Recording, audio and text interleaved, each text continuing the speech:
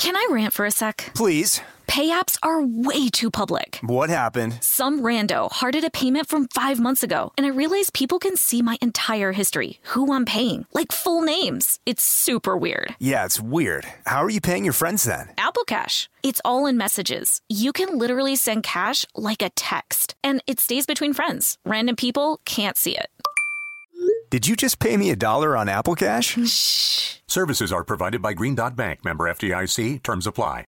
This episode is brought to you by PNC Bank, who believes some things in life should be boring, like banking. Because boring is safe and responsible, level-headed and wise. All things you want your bank to be. You don't want your bank to be cool or sexy. Sexy is for 80s hair bands, not banks. That's why PNC Bank strives to be boring with your money so you can be happily fulfilled with your life. PNC Bank, brilliantly boring since 1865. Brilliantly Boring Since 1865 is a service mark of the PNC Financial Services Group, Incorporated. PNC Bank, a National Association, member FDIC.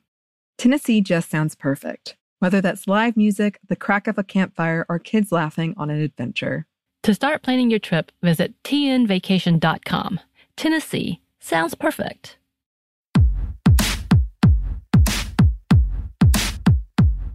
Hey, this is Annie. And Samantha. And welcome to Stuff Mom Never Told You, a production of iHeartRadio.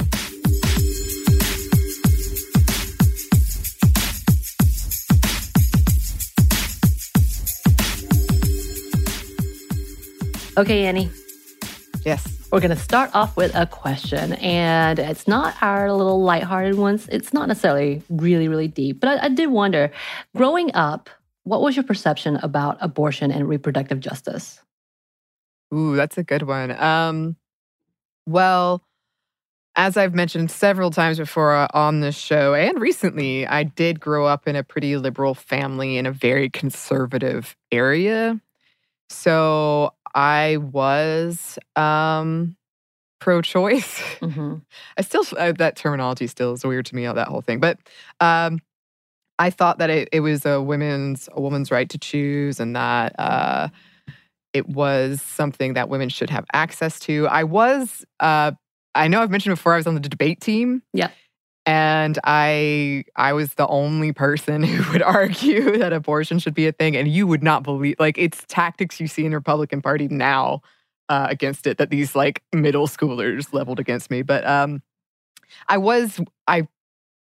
it made me nervous because there was such vitriolic, and strong feelings about it. So I wasn't super, I didn't broadcast it a lot. And I did have, I don't know that I had realistic, now that I know more about abortion, I'm not sure that my timeline was very realistic, because I was like, definitely before this time, or, Right. And I'm not sure that was accurate at all, or what I really thought.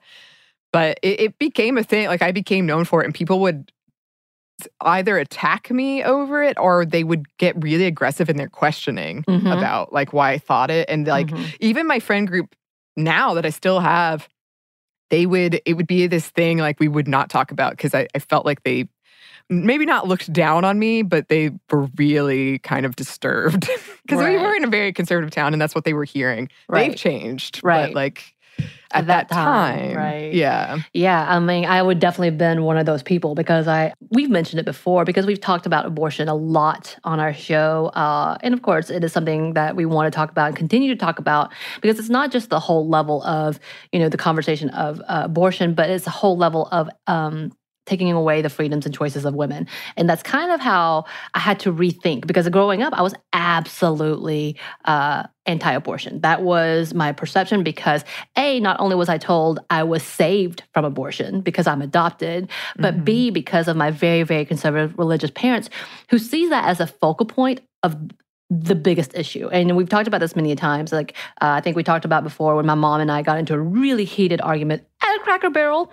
And this was one of the biggest points of contention, to the point that we couldn't talk. And we both left crying. And that was probably one of the most heartbreaking moments for me.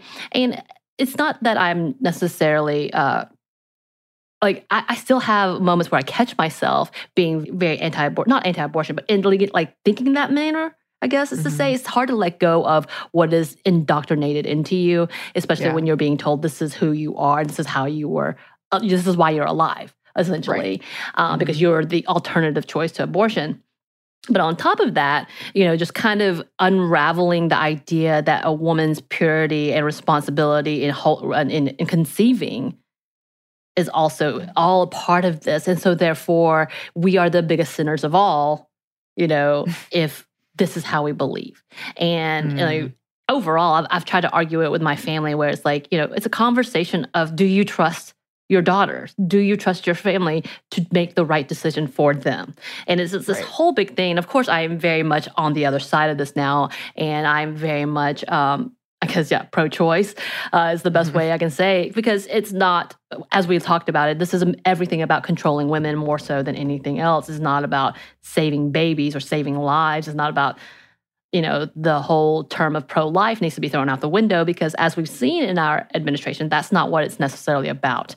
And again, I worked in social work for so long because there's this level of debt that I felt because of rhetoric like this, and understanding that I was like, wow, this is messed up, because why am I the only one who's getting paid less than minimum wage to care about these lives that we're so intense on saving? And don't get me wrong, of course we want to protect life. But true life and life, the whole conversation of conception and all of that is the bigger point of science. Oh, there's so many things that we could talk about. But and the reason I was thinking about this, today we are specifically talking about Argentina, and we are celebrating with them as the giant victory of our family in Argentina, and all the people of Argentina can celebrate the legalization of abortion as of December 30th of 2020. And for them, it's been a long and hard and drawn-out battle. And we've seen continued activists even talking about in celebrating, still understanding that it's a bigger battle to come. But so we want to talk a little bit about what happened and to celebrate with them.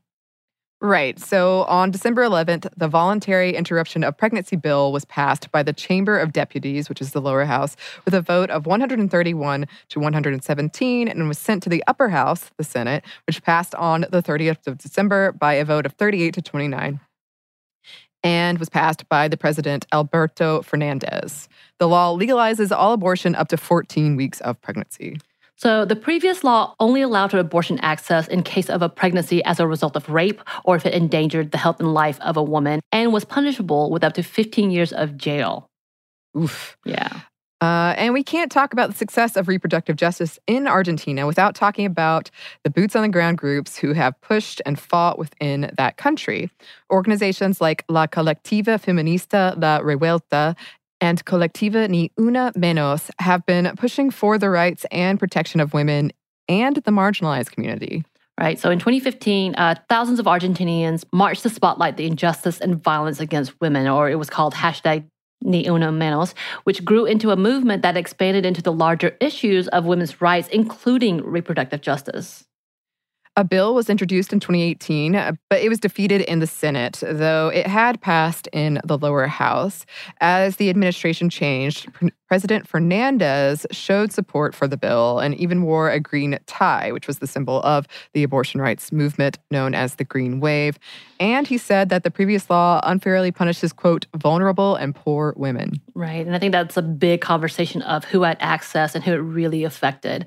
And according to a report by the Human Rights Watch, nearly 40,000 women and children in Argentina were hospitalized in 2016 as a result of unsafe clandestine abortions or miscarriages. So this included at least 6,000 of them being between the ages of 10 through 19.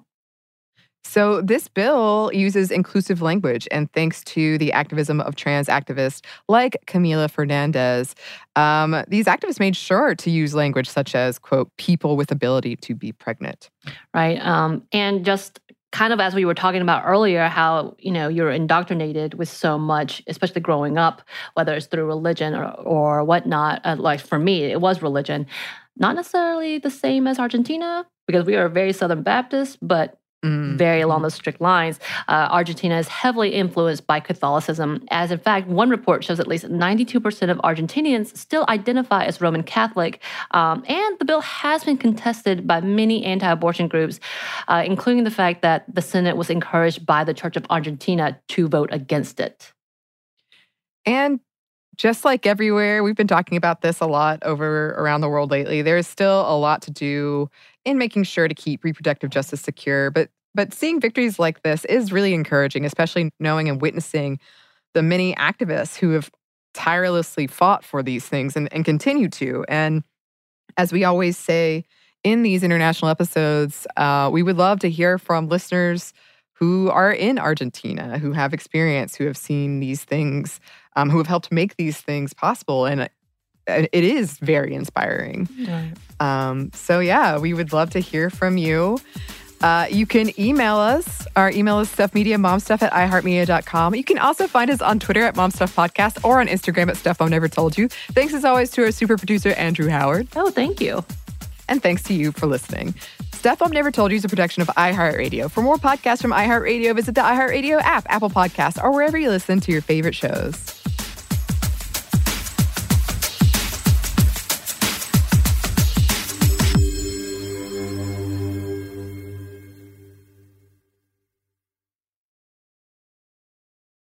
This episode is brought to you by PNC Bank, who believes some things in life should be boring, like banking. Because boring is safe and responsible, level-headed and wise. All things you want your bank to be. You don't want your bank to be cool or sexy. Sexy is for 80s hair bands, not banks. That's why PNC Bank strives to be boring with your money so you can be happily fulfilled with your life. PNC Bank, brilliantly boring since 1865. Brilliantly Boring Since 1865 is a service mark of the PNC Financial Services Group, Incorporated. PNC Bank, a National Association, member FDIC. The state of Tennessee is one of the few places where the sounds are just as breathtaking as the sights. Whether that's live music at a historic music venue, the crack of an open fire at a campsite in the wilderness, or hearing kids laughing as they explore what's right around the bend, Tennessee just sounds perfect. Start planning your trip at tnvacation.com. Tennessee sounds perfect. Xfinity has free premium networks for everyone this month, no matter what kind of entertainment you love. Addicted to true crime? Catch killer cases and more spine-tingling shows on A&E Crime Central. Crave adventure? Explore Asian action movies on Hi-Ya. Searching for something extreme? Check out skating, snowboarding, and more on Fuel TV Plus, the global home of action sports. And find crowd-pleasing bops on iHeartRadio's Hit Nation playlist. There's new free shows and movies to love every week. Say free this week in your Xfinity voice remote.